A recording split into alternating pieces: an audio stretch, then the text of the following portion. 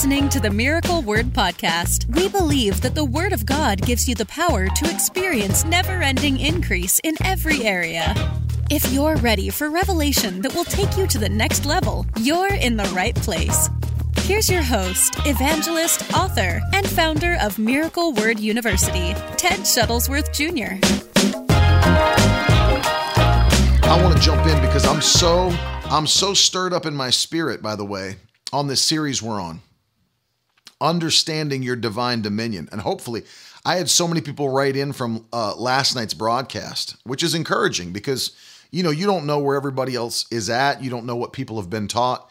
But it encouraged me personally because so many people wrote in and said, man, I heard stuff in that session on Dominion last night that I've never heard before. I had people write in and say, that so stirred my faith. This was exactly what I needed. People saying that they felt the strength of the word in their spirit, felt the strength. I had one, I love this, a couple of nights ago when we were praying and releasing the joy of the Holy Ghost. Somebody wrote in a testimony and said, when you prayed that prayer, the joy of the Lord hit me here in my home, and I started laughed all night. My spouse did not know anything about what was going on with me, but the power of God hit me to the point where I was just laughing in the Holy Ghost all over my house. I'm thanking God that people are being supernaturally touched by the power of the Holy Ghost. Tonight's going to be no different, and we're going to continue on with the series on divine dominion, understanding your divine dominion. And it was so important that we laid out that foundation last night. Tonight, we're going to go deeper, and I'm going to show you some things that are going to stir you up, but it needs to be taught because so many people are struggling with things that they should not have to struggle with, dealing with things that they should not have to deal with. And I want to see God's children succeed. I want to see them break through. I want to see them win. And so does God. That's why, by the way, if you remember this from last night, throw it in the comments one more time. I took time to teach you last night on the Creator's original intent. And so I want you to put that in the comments one more time tonight. Creator's original intent. That is the basis. It's how God started everything with man. Put him in dominion. We saw that in Genesis chapter 1. And so we're going to continue tonight. I'm going to show you some things. God's going to give you a spirit of wisdom and revelation. And listen, if you haven't started or maybe you're new to the broadcast, let me encourage you to jump in with us on the Bible reading challenge. Every day, we're doing the New Testament in 30 days. So every day we have a new reading for you. You can get yours at miracleword.com/study. And that's a page we've designed that even gives you videos to help you with tips and tricks and tools for studying the Word of God. And so if you missed it, you can still jump into us. You've got plenty of time to do this. And this will set you on another level spiritually to ingest this much word this month. And it's part of what we're doing to seek the face of God in this month of miracles, month of May. And so as you're writing it, Creator's original intent. God originally intended for you to be in dominion. God originally intended for you to walk in authority. And so we're going to start tonight in the book of Luke, chapter 19. No, you know what? Let's go to Luke chapter 10, and we'll start there. Luke chapter 10. Now, this is Jesus' disciples that are returning from doing what he called them to do. Heal the sick, cast out devils, all the things he commanded them to do. And in Luke chapter 10, I find this very, very interesting. Hey, Stephanie. Hey, Ariana, Mary. Good to see you guys. The Bible says this in Luke chapter 10. Look at verse 17. Here's where we'll start. 72 of his disciples returned with joy, saying, Lord, even the demons are subject to us in your name. And he said to them, verse 18, I saw Satan fall like lightning from heaven. Now look at verse 19 because this is so vitally important. Behold, I have given you authority. Now I love that here in the English Standard Version, it renders this correctly. It says, I give you authority to tread on serpents and scorpions and over all the power of the enemy. and nothing shall hurt you. You see that? I'm glad that it said it that way, because if you study it in the King James, one of the things that it says is that I give unto you all power over all the power of the enemy. It's a little bit misleading because that's not originally what the Greek manuscript says. It does not say, I give you power over all power. That's not how it reads. And that's why I really appreciate the English Standard Version being literal to the original language. It says, I give unto you authority. I give unto you authority. There are two Greek words being used here in the text. The first one, authority, is the Greek word exousia. I give unto you authority over all of the power of the enemy. At the end of the verse, that's dunamis, the power of the enemy, the dunamis. So dunamis, that's the same word for power, actual power that Jesus used in Acts chapter 1 and verse 8 when he said, and you shall receive power. You shall receive power when the Holy Ghost has come upon you. So dunamis is the word for power, which is what you gain when the Holy Ghost comes on you. But Jesus said, I give unto you authority. And that's more literal, Tanya. She said New King James uses authority too. Important to understand the difference. And I'm going to break it down for you. The word power is more, like Brandon's saying, ability or the capacity to, but authority is different. Because even though the enemy has the ability to do some things, Jesus gave you authority over the enemy's abilities. Now that breaks it down to help you understand. Put that in the comments. I have authority over the enemy's abilities. That's extremely eye-opening for many people. I have authority over the enemy's abilities. So important that you catch this. And so Jesus is saying something here to his disciples. He's saying that although, and of course we know that this was before Jesus died on the cross and completed the work of redemption and took back the keys of death, hell, and the grave. But he says to them, I give unto you authority over all the power of the enemy. I've got authority over the enemy's abilities. So no matter what it is that he will do or can do, I've got authority over his actions, over his abilities, and I can take that authority. And so I think one of the best, if you've read, Brother Kenneth Hagin put out a book entitled The Believer's Authority, and some of it dealt with dominion. And one of the things that he explains in the book is that you've got authority over the devil's abilities, meaning, think of it in this analogy. If there was ever a police officer, I've done this on the broadcast before, if there was a police officer that was standing at an intersection where maybe the traffic light went out, and he was standing there with his flashlight directing traffic. And as he's directing traffic, he may have a whole line of trucks. There may even be a Mack truck in that line. But they sit there and wait until the officer directs them to come through the intersection. Well, if you think about it logically, that human officer, that police officer, he does not have the power or the ability to stop a Mack truck with his own body or with his hands. If the driver of the Mack truck decided, I'm going to go through the intersection anyway, and steps on the gas, there's nothing that the officer can do within his own power to stop that driver. He could go over if he wanted and put both hands on the front of the truck and say, you're not going to go, you're not going. No, he couldn't do that because he doesn't have the actual power over that vehicle. But notice, he does have the authority. And the authority means that, when he was deputized as an officer of the law, he now carries delegated authority from our government to make those calls and to give those orders and to give those commands.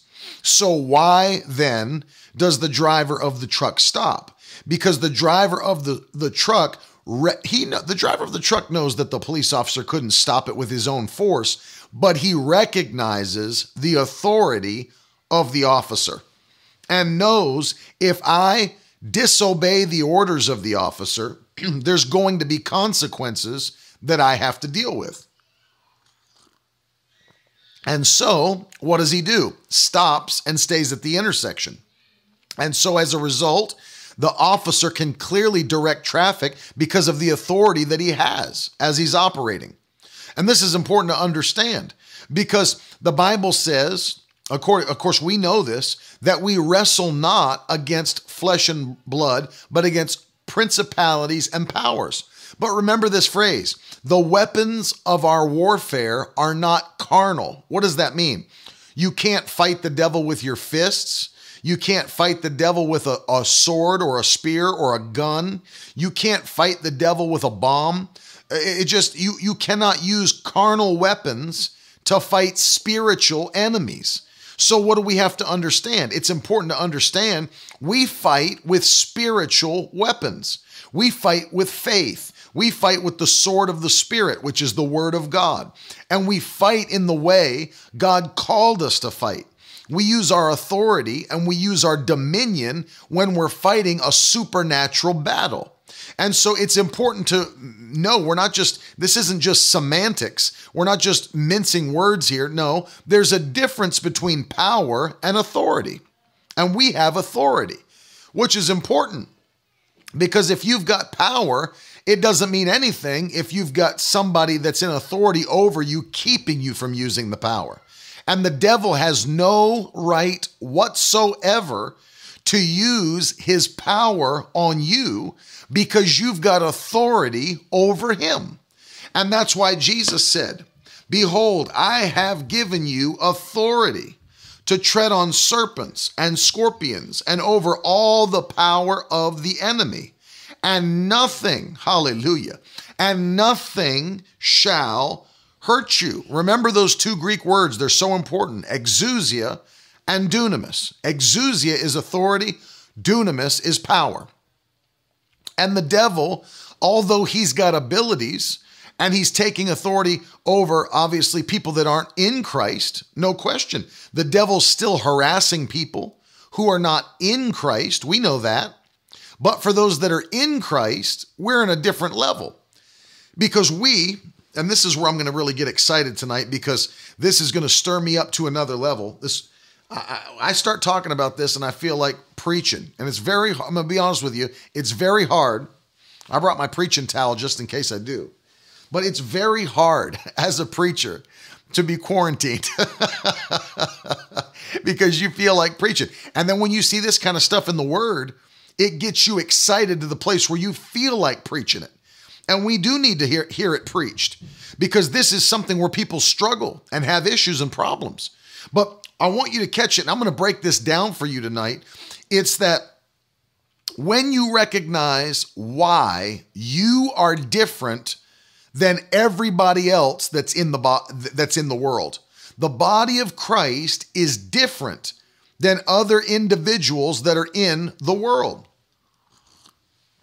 And the reason I say that is this, because the moment you become a Christian, now here's the real crux of the matter. The moment you become a Christian, you are transferred from one nationality to another, from one origin to another.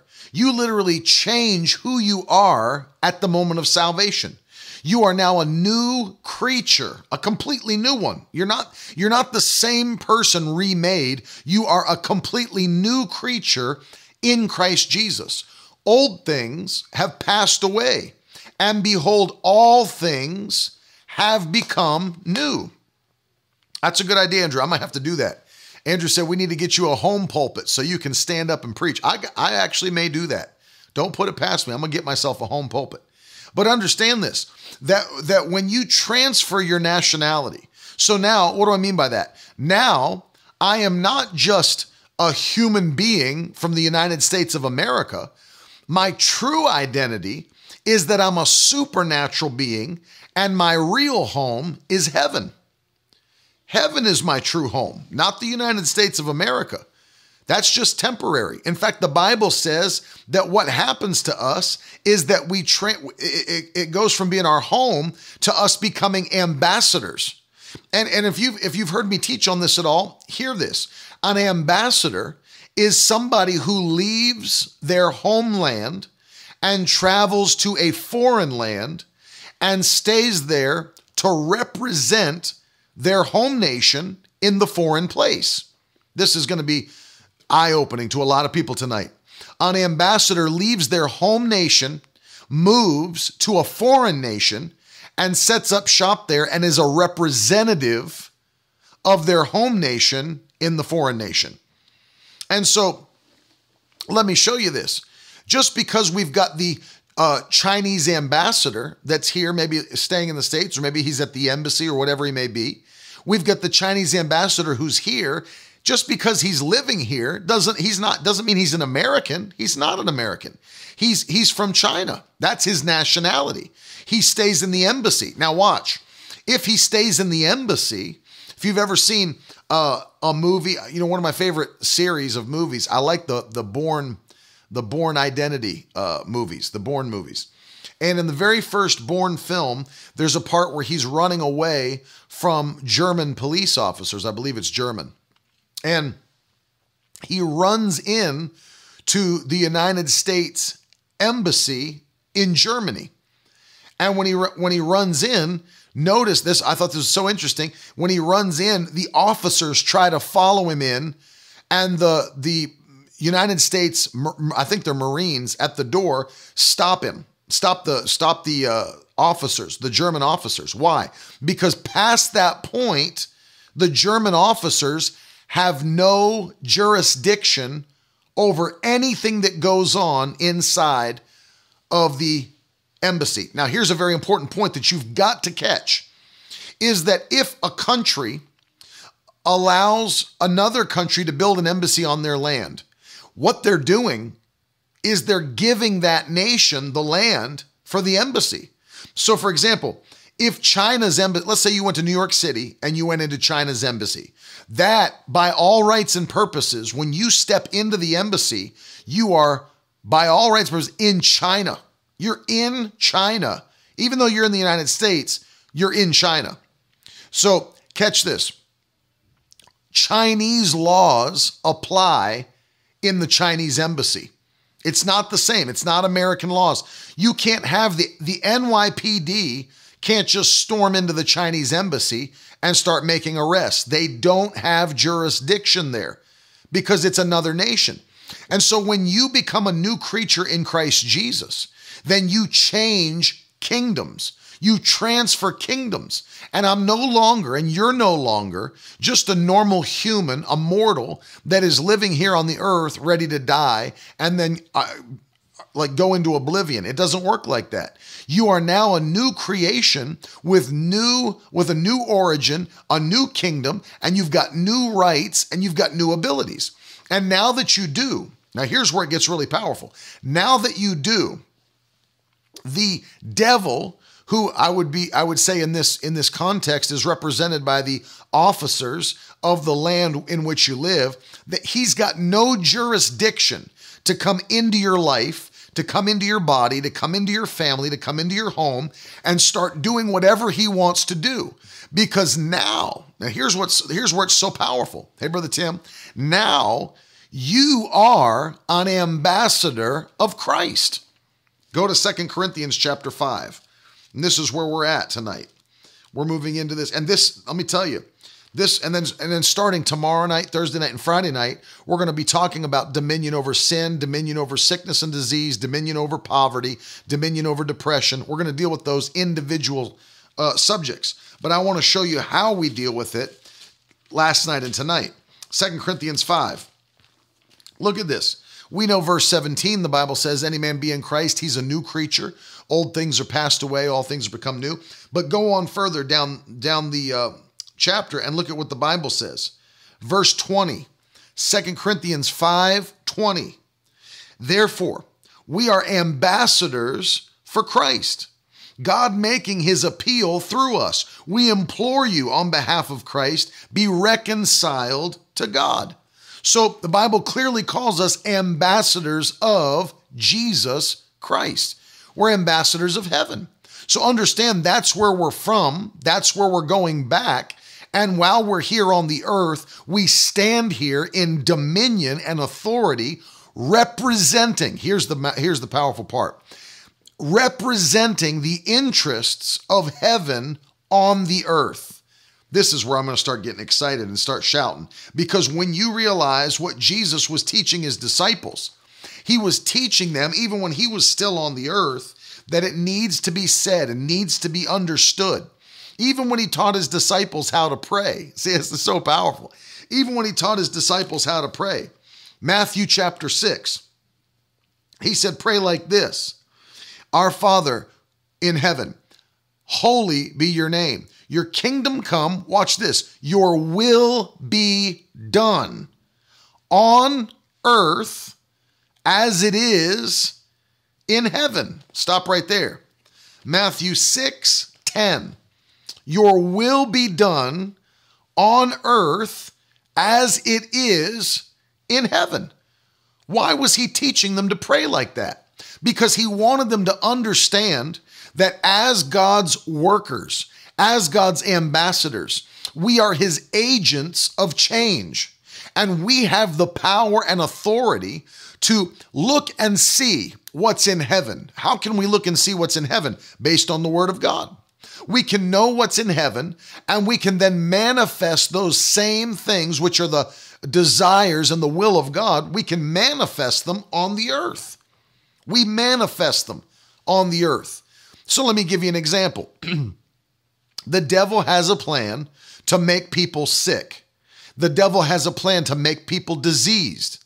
But we have been commanded as ambassadors of Christ to let his will be done on earth as it is in heaven. So here's the question for you.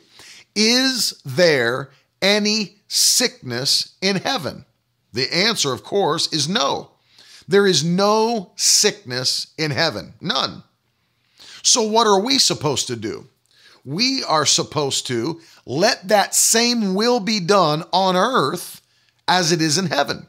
So anywhere we as believers see sickness or disease, what are we commanded to do? Lay our hands upon the sick and they shall recover. Why can we lay our hands on the sick? Why? Because we are agents of change for the government of heaven. And God's will and agenda for the earth is healing and health. And so we as believers have the authority to curse and cast out sickness and disease and commanded to leave. And by the authority that's been given to us as ambassadors, it must listen to us and we can manifest the will of God here on the earth. It's not our home. It's a foreign land. We're from heaven. But we've got the power to manifest the agenda and the will and plan of God in this foreign land because of our authority. Think of it. Because of our authority. Agents and ambassadors of change. Hallelujah. Woo! Glory to God. I feel like jumping, man. Because, see, I've been created in the image of God, and so have you. I've been given authority by God, and so have you. The Holy Ghost that lives in us, it gives us authority and power. See, we don't just have authority and the devil's got power. We have authority and we've got power.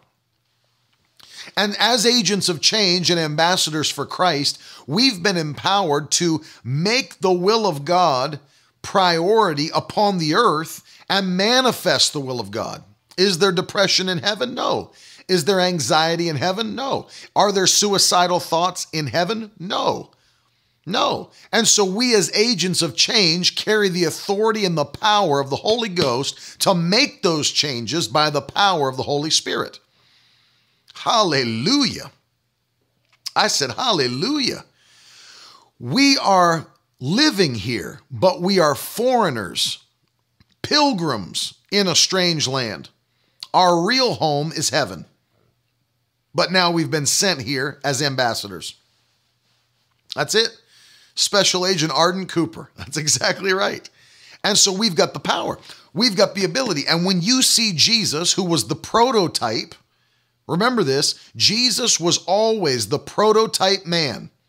sent by God to prove it could be done. Do you know, people look at Jesus. One of the things that we need to, and of course, listen, I want to say this very carefully because I want nothing that I ever say to come across as disrespectful. Not that you think I would, but when we talk about Jesus, it's so important that, and it's not an easy thing to understand, to be honest with you, and I understand that it's not. Jesus was all man and all God at the same time. He was deity. He was God in the flesh, but he was also all man at the same time.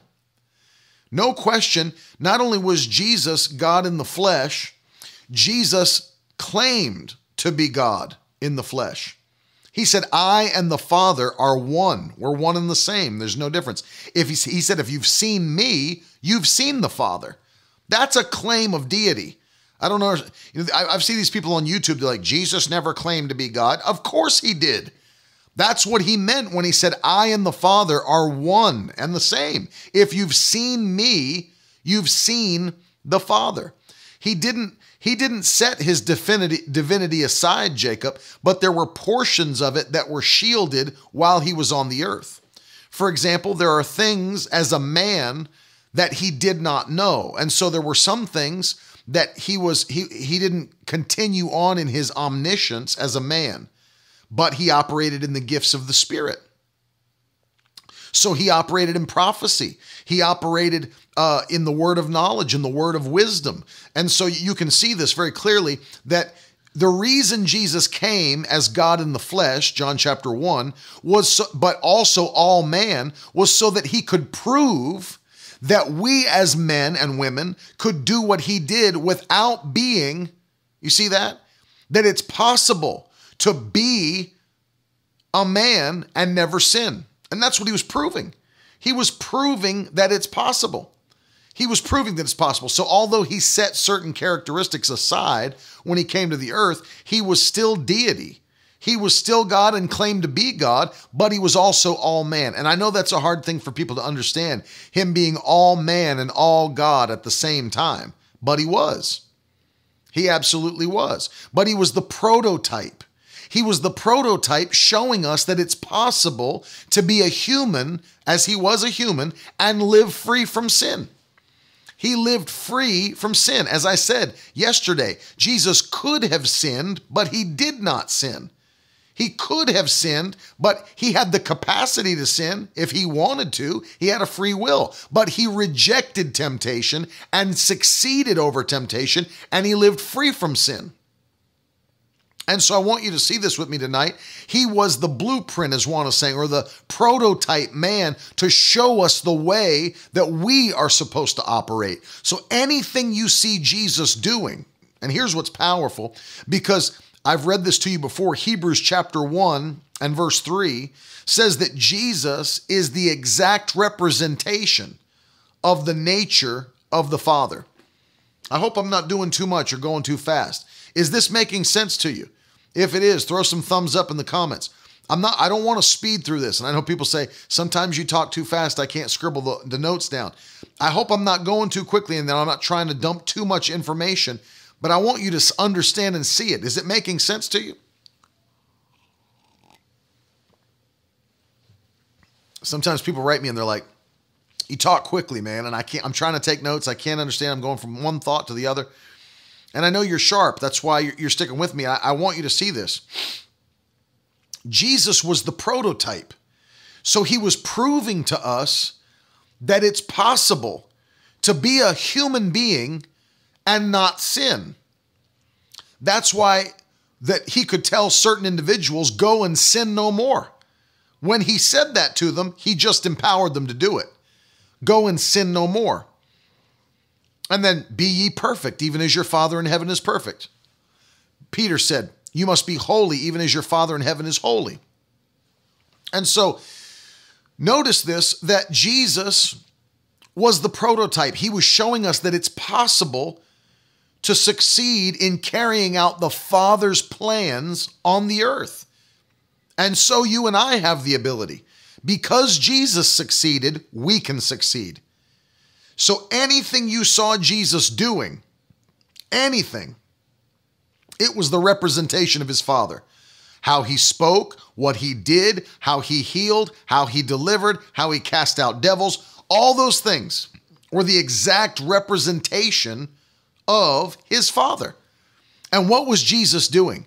He said, I can't do anything of my own accord. I can only say what I hear my Father say. I can only do what I see my Father do. He had to do what the Lord told him. And what God was telling him to do was to carry out his agenda on the earth.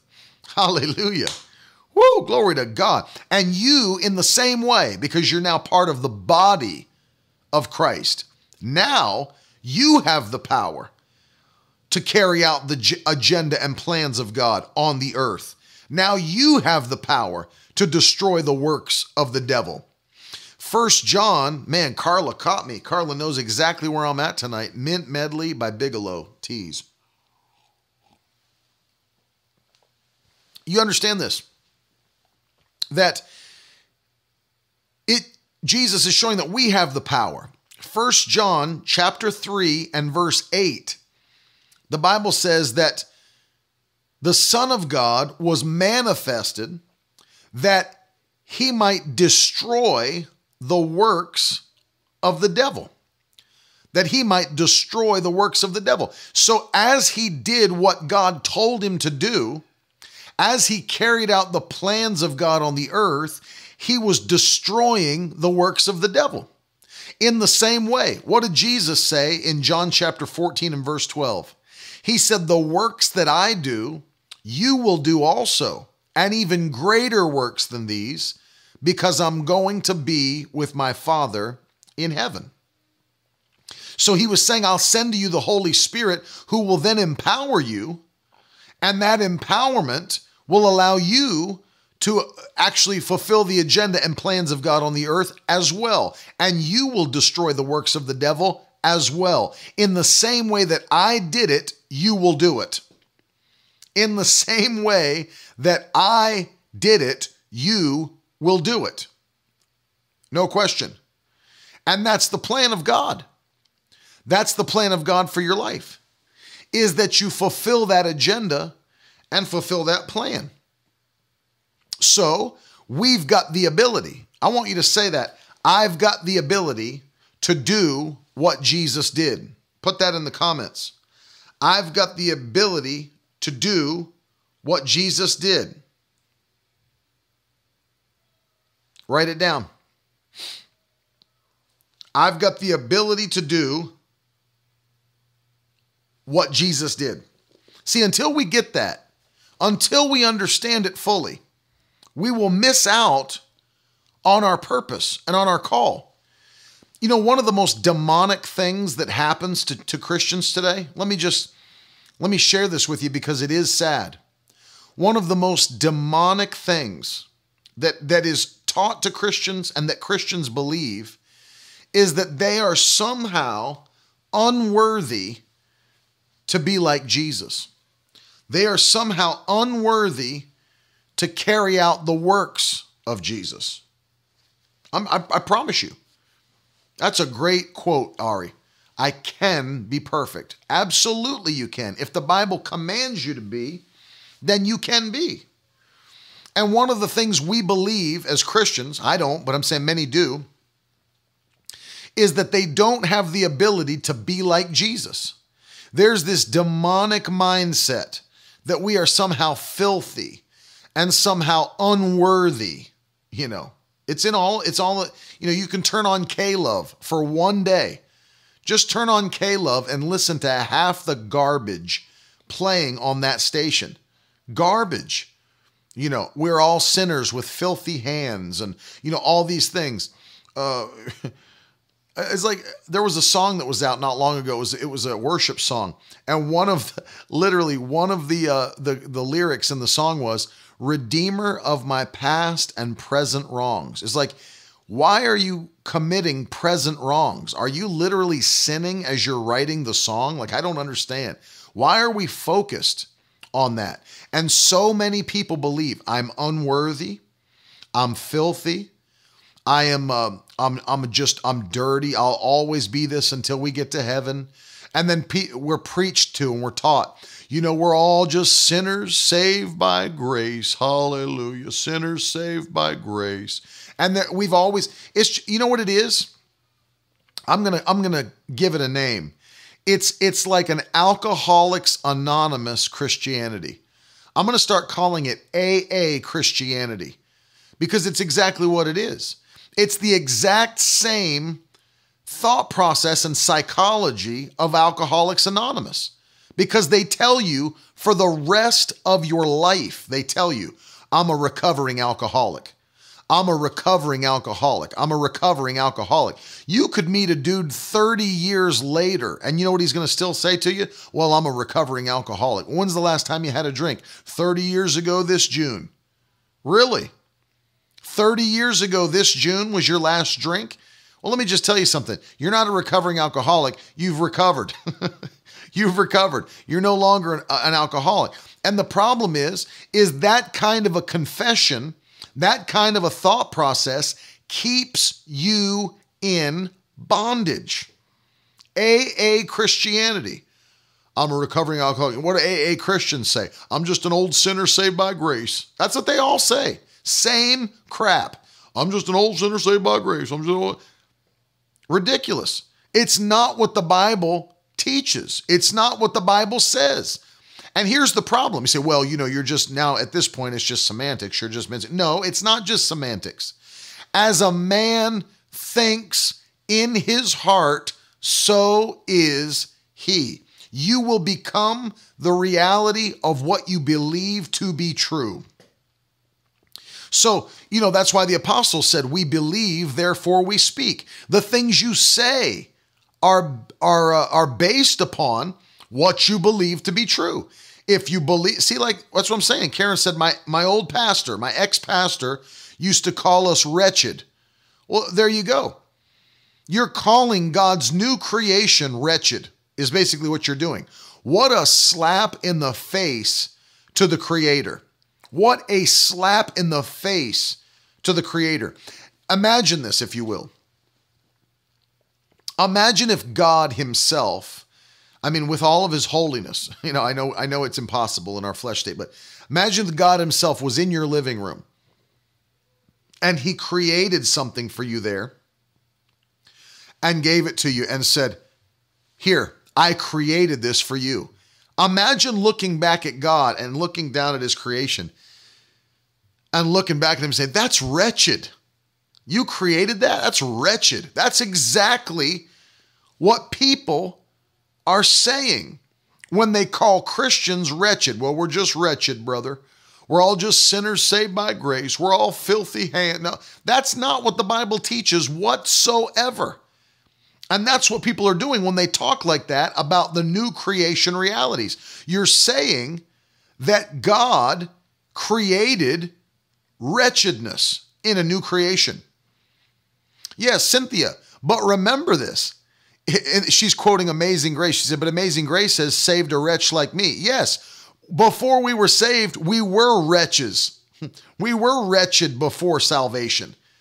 That's why Amazing Grace says that. Amazing Grace that saved a wretch like me. I was a wretch, but he saved me. But I'm not a wretch anymore. I'm not wretched anymore.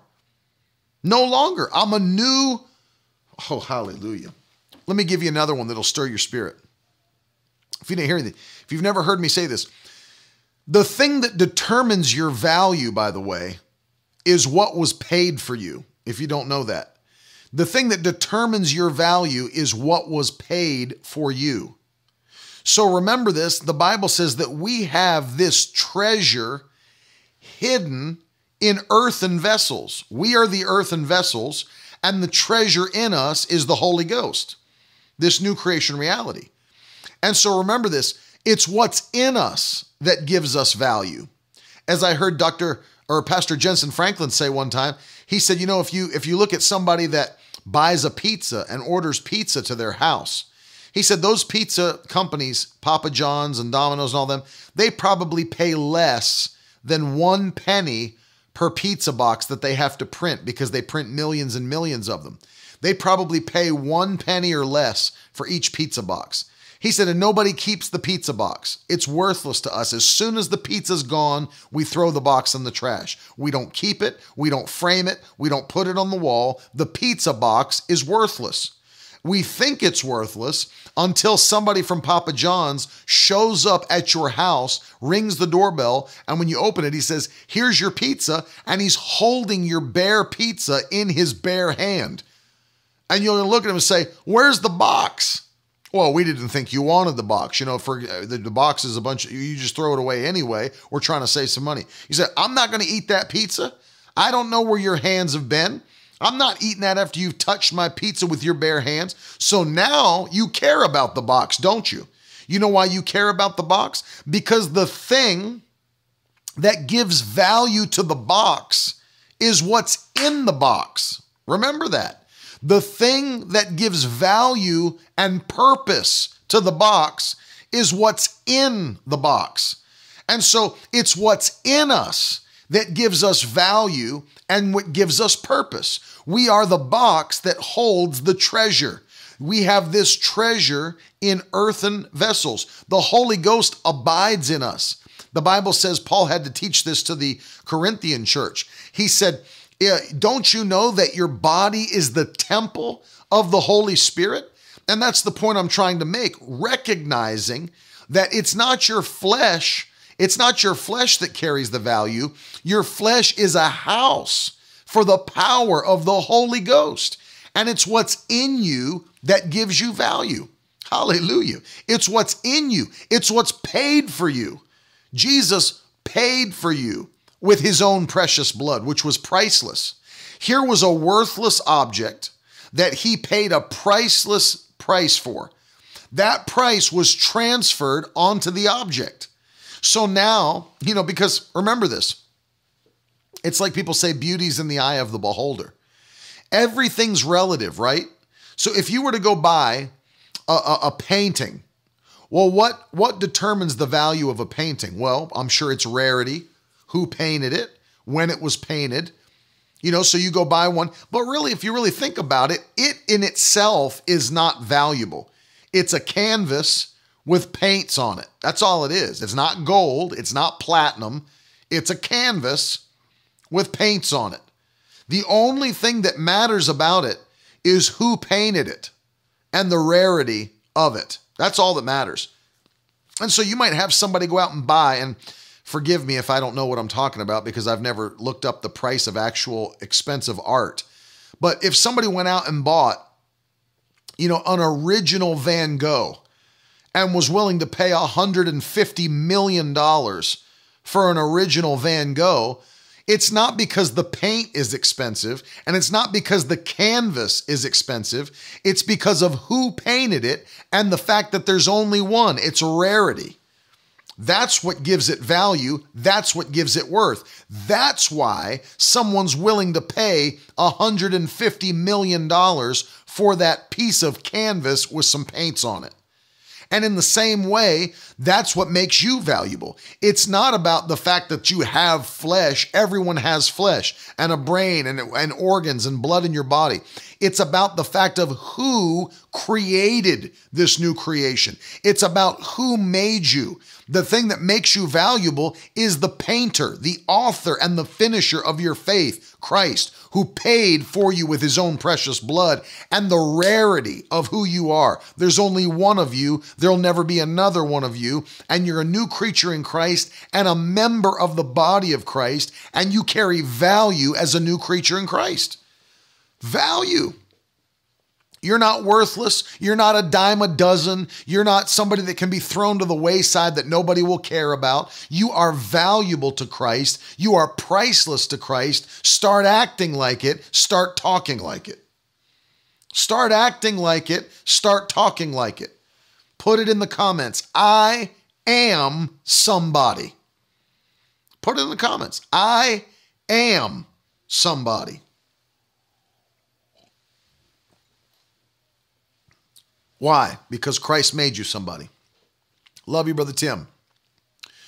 I am somebody because Christ made me somebody. Thank you, Jesus. That's right. Put it in the comment. I am somebody. Don't go around with your head hung low. Don't go around and let people tell you that you're worthless. Don't go around and think of yourself as filthy and wretched and dirty and a sinner saved by grace. No, I am somebody in Jesus' name. Well, brother, sounds like pride to me. No, it's confidence in who he's made me to be. It's not pride to know you're a child of God. That's not pride. That's called having scriptural understanding. Amen. Was it pride when Jesus said, I am the Son of God? Was it pride when he said that? Or was it just a straight up fact? It was a fact. And there's nothing wrong with stating a fact. I am somebody. Hallelujah. I am somebody. Not a sinner saved by grace. Who do you think you're talking to? I'm not wretched. I'm not filthy. I'm not a sinner with filthy hands and so unworthy to stand before God. Let me show you something, by the way. If we're going to have authority and dominion, Hebrews chapter 4. Go with me. The Lord's just giving me these verses as I'm preaching. I don't have any notes, but I want you to know that the Lord's showing you things tonight because there's something we need to hear. Something we need to hear. Hebrews chapter 4. And we need to hear it because one of the ways that we establish dominion, one of the ways that we enact our dominion is through prayer. Prayer is one of the ways that we activate our dominion on the earth. Prayer. And so I want you to look. This is why I'm harping on this. If you think I'm harping on this one thought, I am. And here's why. Because it matters what you think about yourself. It matters how you view yourself. It matters how you look at your own personal purpose and what God's called you to do. It matters if you think it's important or if you think it's, something can be just not done and it wouldn't matter to anybody. That does matter. Because if that's how you think about you, then you won't press forward to accomplish what you're called to do. You'll think, well, if I get around to it, it's not that big of a deal anyway. It probably should be more of a hobby for me. No, it's important what you do. And that's why Paul taught the Corinthians that we're all members of the body and we all have our own specific purpose. Trust me when I tell you, I need my ears and my nose. I need my nose and my eyes. I need my eyes and my mouth. I need my mouth and my hands. I don't need just one of them. I need all of the members in particular because they all serve a purpose. And so don't ever think, well, what I do is unimportant. I always tell people this. There's no such thing as an unimportant or what we would call a insignificant part of your body. And if you think there actually is, if you think there's a part of you that does not matter, then tonight when the broadcast is over, go grab a hammer out of your toolbox, put your foot against the floor, and smash your pinky toe against the floor. You say, well, it's just a little pinky toe. I don't need it. Smash it with your hammer and see what the rest of the body screams at you after you do it. You know what it's going to scream? We need it. Well, it's just a pinky toenail. Oh, really? You don't think your body values the pinky toenail? Get some needle nose pliers after the broadcast, grab a hold of the edge of your pinky toenail and rip that bad boy off your toe and see what the rest of your body screams at you. We need it. There is no insignificant part of your body. None. And in the same way, there's no insignificant part of the body of Christ. You are important. You're important. You're valuable to the kingdom. You're valuable to the kingdom. Everybody's saying that you're hurting. It hurts just to think about it. Stop talking about it. It's hurting me. Yeah, I'm telling you, because even without actually doing it, you can picture it and you know it's not right. It's not right. So understand, every joint supplies. That's right.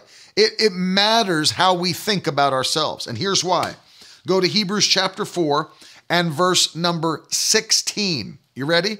Hebrews 4:16. The Bible says, let us then with confidence draw near to the throne of grace, that we may receive mercy and find grace to help in time of need. So if the devil can make you feel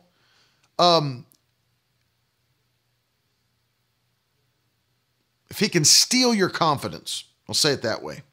If he can, 4:16, Hebrews 4:16, if he can steal your confidence and make you feel like you're a nobody and make you feel like you're insignificant and make you feel like you don't have a purpose, then you don't have the ability to boldly draw near to the throne of grace to ask or to request help from God in the time of need. It steals. Well, the moment you have your value stolen from you and your dignity stolen from you, you have your boldness stolen from you. Oh, hallelujah. I'm telling you, man, I'm getting ready to jump up and dance around this place. And I got half a suit on, buddy. I'll do it anyway. I don't care. I don't care. I feel the Holy Ghost. Because here's the thing. If the devil can make you feel like that, you know what he's got you feeling like? A beggar. Because if you don't believe that you've got the right to ask God, then you feel like you've got to beg God. You feel like you've got to beg God to get what you need, rather than realizing you're a child of God and have a right to ask him for what you want him to do. You've got a right, a legal covenant right to ask God. Hallelujah. You've got a right. You know, my son, my little son Teddy, who just turned 4, he does not have to beg me to feed him. He doesn't have to beg me to feed him. I will feed him because I love him, and he can boldly ask me to feed him. He can boldly ask me to feed him, and of course, I'm going to feed him. He doesn't have to ask me to provide a bed for him. He can boldly ask me. It doesn't matter. I give him things because I love him and say, can I sleep with you? Mom and I still can't keep him out. He'll come down the middle of the night. Can I sleep with you in your bed? And although he's the most horrible person to sleep with, he'll sleep diagonally with his legs, arms spread out into your back and into all of that. All of that doesn't matter. I love you. You're my son. If you ask him, I'll do it. You're my boy. And let me tell you something else. If I was a deadbeat father that refused to provide for my son and said, no, I'm not going to give, let me tell you what would happen. I could go to court, and all they have to do is a DNA test to ensure that he is my son. And guess what's going to happen? I'm going to be commanded by the court to pay child support for that boy and take care of him for his whole life till he's not a minor anymore. You know why? Because as my blood son, he has a legal right to be provided for from his father. You understand? So he doesn't ever have to feel like a beggar in front of his father, because he has a legal right to ask me. He's connected to me by blood. He's connected to me by covenant. And now he doesn't have to walk around like a servant or a slave or a beggar. He's a child of this house. He is a son of mine, and he gets the inheritance because he's my son. Doesn't have to beg. Doesn't have to plead with me. That's why I'm not a huge fan of that phrase that everybody uses, plead the blood. I'm not a fan of that phrase. First of all, it's not in the Bible. And second of all, why would I ever have to plead with God for his blood when Jesus already shed his blood for me and gave that to me as a gift? It's a free gift from the Lord. It's by grace you're saved through faith. I couldn't have made Jesus shed his blood. I couldn't have made him come down from heaven and do what he did for us. He did it because he loves us. So I don't understand this phrase that we've got to plead the blood. Why am I pleading with a God that I'm in covenant with? Why am I pleading with a God that gave me every blessing under heaven? If he gave me every blessing, Ephesians 1:3. What am I pleading about? Why do I have to plead? I'm not a beggar. I am a child of the King. And if I'm a child of the King, I have a right to do what Hebrews 4:16 says, and to boldly approach the throne of grace and ask for help in the time of need. I don't have to plead for the blood. The blood's already been shed. Don't have to plead the blood. I honestly don't know where that phrase came from, and I've been trying to find out. I've been trying to study the origin of it, trying to find out the etymology of how do you get to the place, what Pentecostal believer started the phrase plead the blood? I don't have to plead for anything. The blood is applied. The blood has been shed. I'm not pleading for anything. See, because it puts us in the mindset that we're somehow beggars. We're not beggars. We are covenant children of the Most High God. I don't have to beg, and neither do you. I have dominion and authority on this earth. I don't plead for anything. I don't plead for anything. I don't have to beg. David said, I've never seen the righteous forsaken, nor his seed begging for bread. Never. And that was old covenant. Think about that. Put that in your religious pipe and smoke it. I've never seen the righteous forsaken. I've never seen his seed begging for bread. Never. Why would I have to beg from a God who, you know what the Bible says? Book of Romans. If he has given us his son, how much more will he freely give us all things? Somebody put that scripture in the comments for me. If he's given us his son, how much more will he freely give us all things? You think you got to plead for a healing when he's given you his son? If he's given you his son, why wouldn't he give you healing? I mean, think about that. If he's given you his son, how much more will he not freely give you all things? Because remember this. Put it in the copy and paste the whole verse in for me, Brandon. Romans 8:32. Remember this. If he's given us his son, how much more will he not freely give us all things? You know what Paul's trying to teach there, don't you? Jesus was the greatest gift that could ever be given to the world. Nothing was ever greater than Jesus. And if God gave us Jesus, how much more will he not freely give us all things? You see, look at that. He who did not spare his own son, but gave him up for us all, how will he not also, along with him, graciously give us all things? That's the point I'm making. You know how crazy that is? That would be, let me give you an extreme example, but it's even more extreme than this in real life. That would be like me saying to Teddy, come on outside, it's your 17th birthday. Look what's in the driveway for you. And Teddy comes walking out, 17 years old, just got his driver's license. And then he looks in the driveway and Dad just bought him a Bentley. There's a Bentley in the driveway. And Teddy's looking at that new Bentley, brand new Bentley, matte paint job. It's got rims on it. It's got a system in it. Thing is bad to the bone.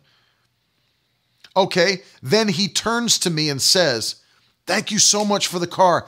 Can I please, I know it's wrong for me to ask, but can I please get $5? $5. Really?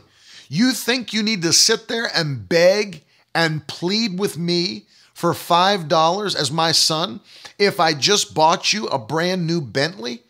If I got you a Bentley, you think $5 means anything to me? You think you have to sit there and beg and plead? I just got you a Bentley. Of course I'll give you $5.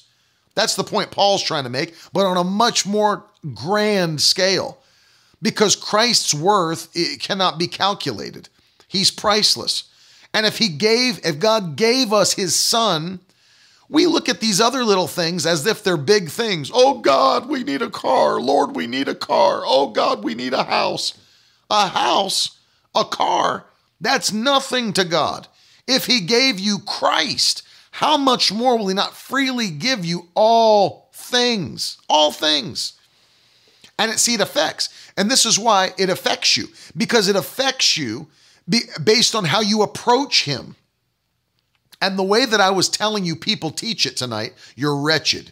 You're filthy. You're a sinner saved by grace. It changes your mindset about you, and that it affects your own confidence as you approach the throne, and you feel guilt and you feel shame and you look at the thing you used to be and carry it over into your new creation reality. And as you carry it over, you bring the shame with it, you bring the guilt with it, you bring all of the hesitation with it, you bring the insecurity with it, and then you got all that baggage and you try to pray to God and be bold, but all you feel is the stuff that he doesn't even remember anymore.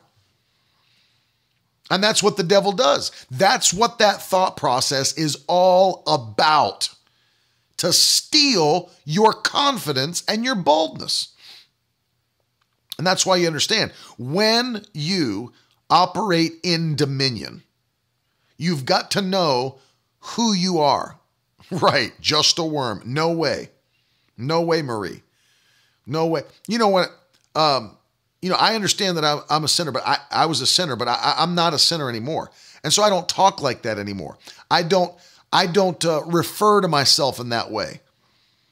It's like saying God didn't do what he said he did. It's like saying God's a liar. If you say you're a sinner, you're calling God a liar because he called you a new creation. He didn't call you a sinner saved by grace. He called you a new creature in Christ Jesus. And anytime somebody preaches wrong doctrine, they're calling God a liar because they're calling his word a lie. And I refuse to call his word a lie. His word is true. His word will never pass away. In Jesus' name, we thank him for his word. And it brings us the boldness and the faith to step up before God and begin to pray like God wants us to pray, with boldness, with clarity, and with confidence.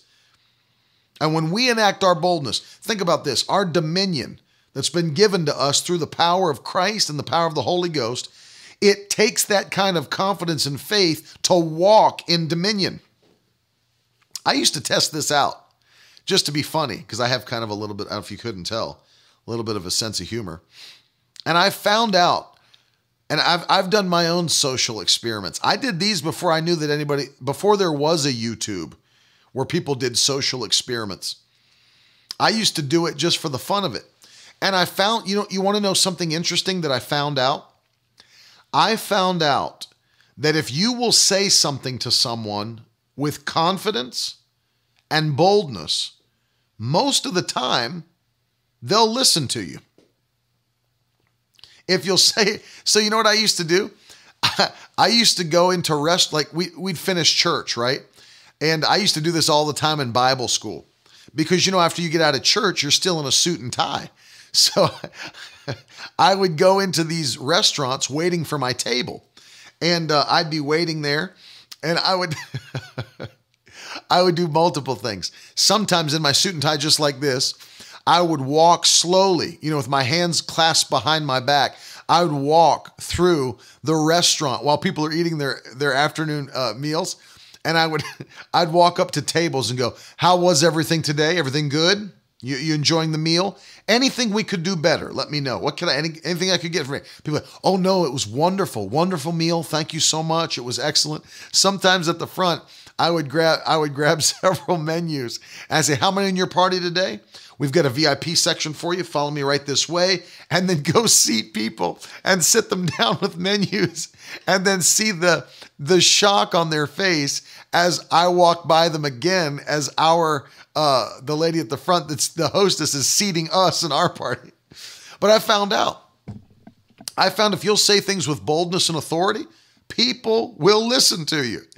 I've used it. I've tested out boldness and dominion and authority as a social experiment. Just taking dominion and authority.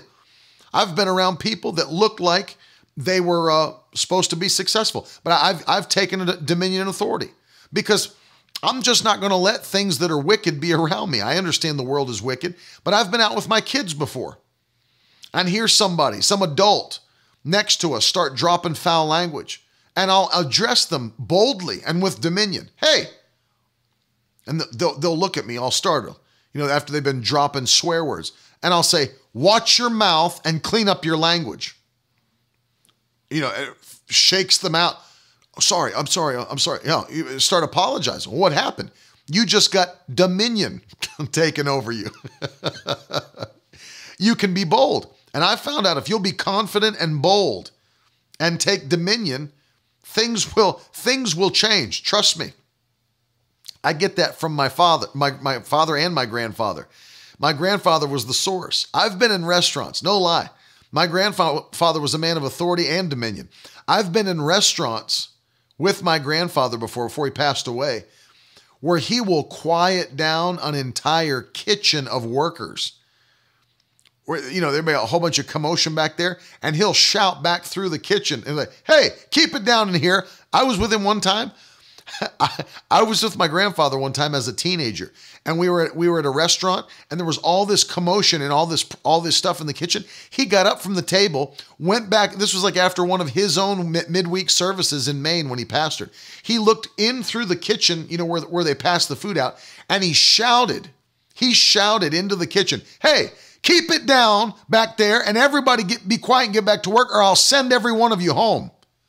Like, who is this dude? Does he own the restaurant? What's going on? But let me tell you what, it got quiet and people got back to work. You've just been dominionized. But you can take dominion.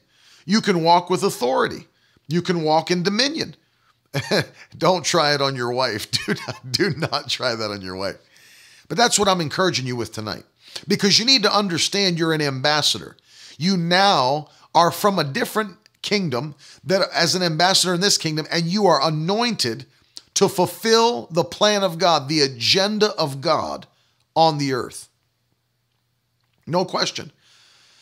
Your kingdom come, your will be done on earth as it is in heaven. And I'm taking these first two nights so that you understand the basis of authority and dominion.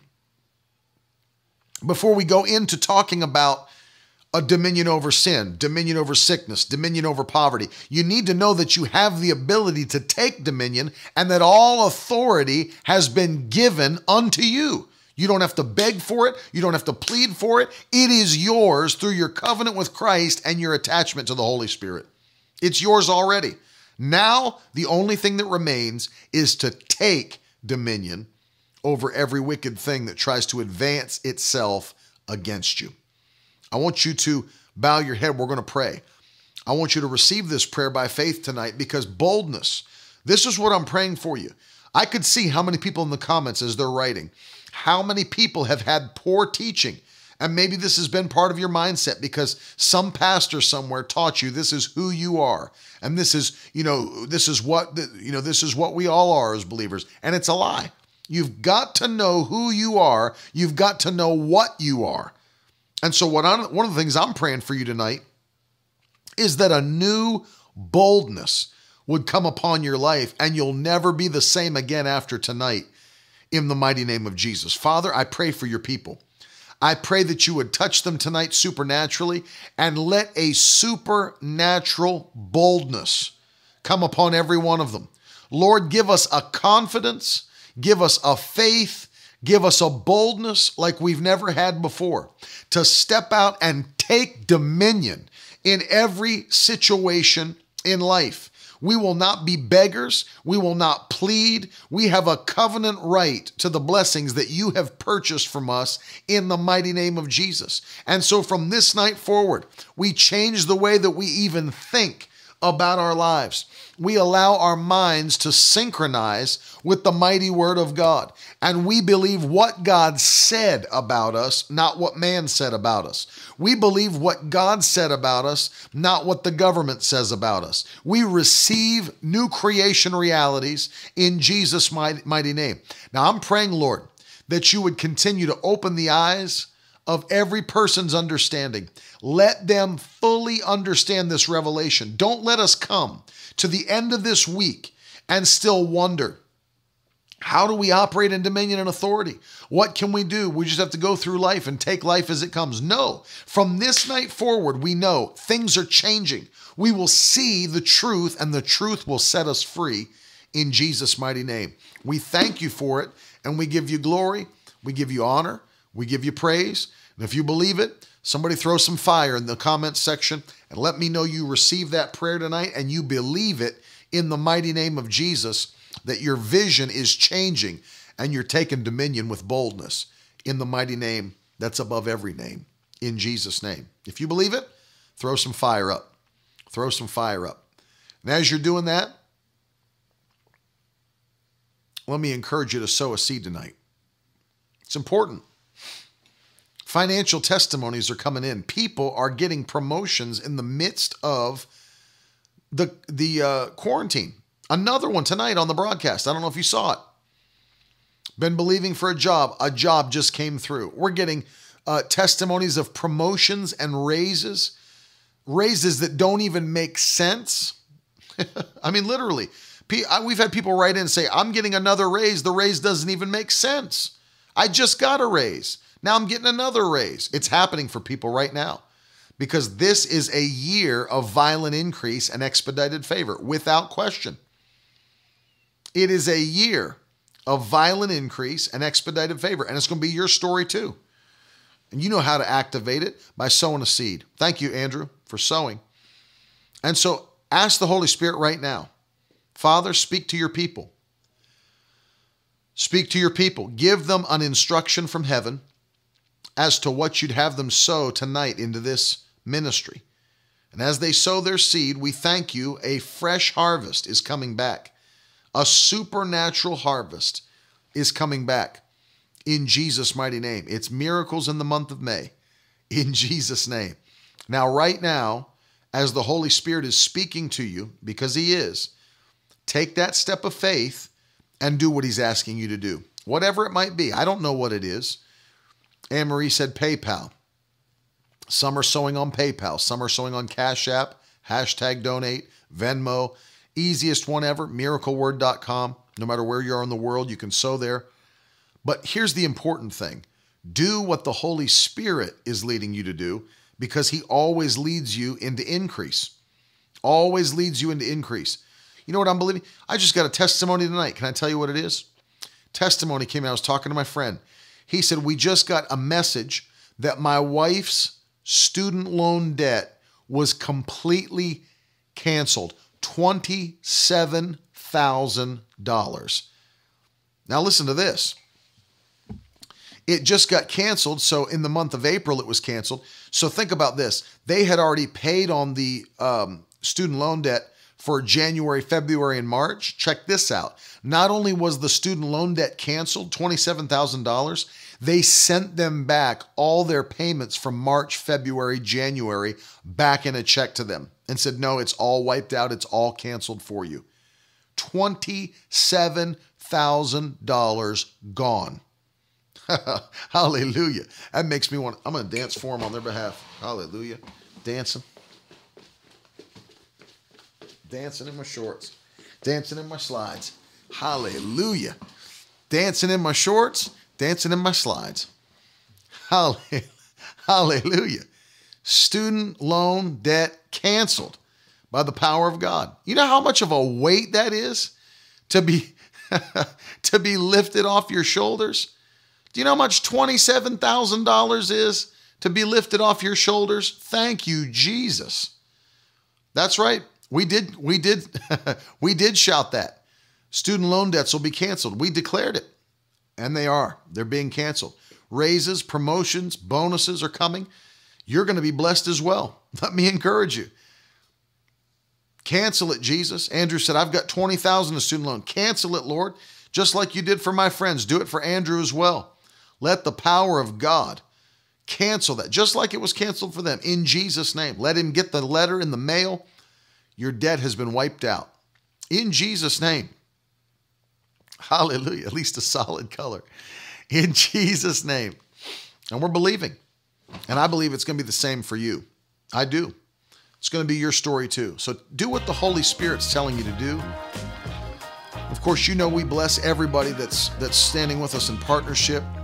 We're going to send you that wonderful book by my friend, Pastor Alan Meshagan, Heir of Power, which also talks about this, what I'm talking about, your identity in Christ, that you're a joint heir with Jesus Christ.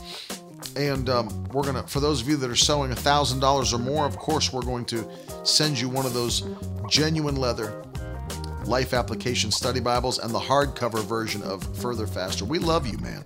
We love you very much.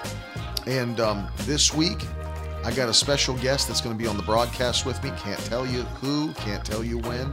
But also, Carolyn is going to be on with me one of these days, and she's always special. She's always a special guest and beautiful in every way.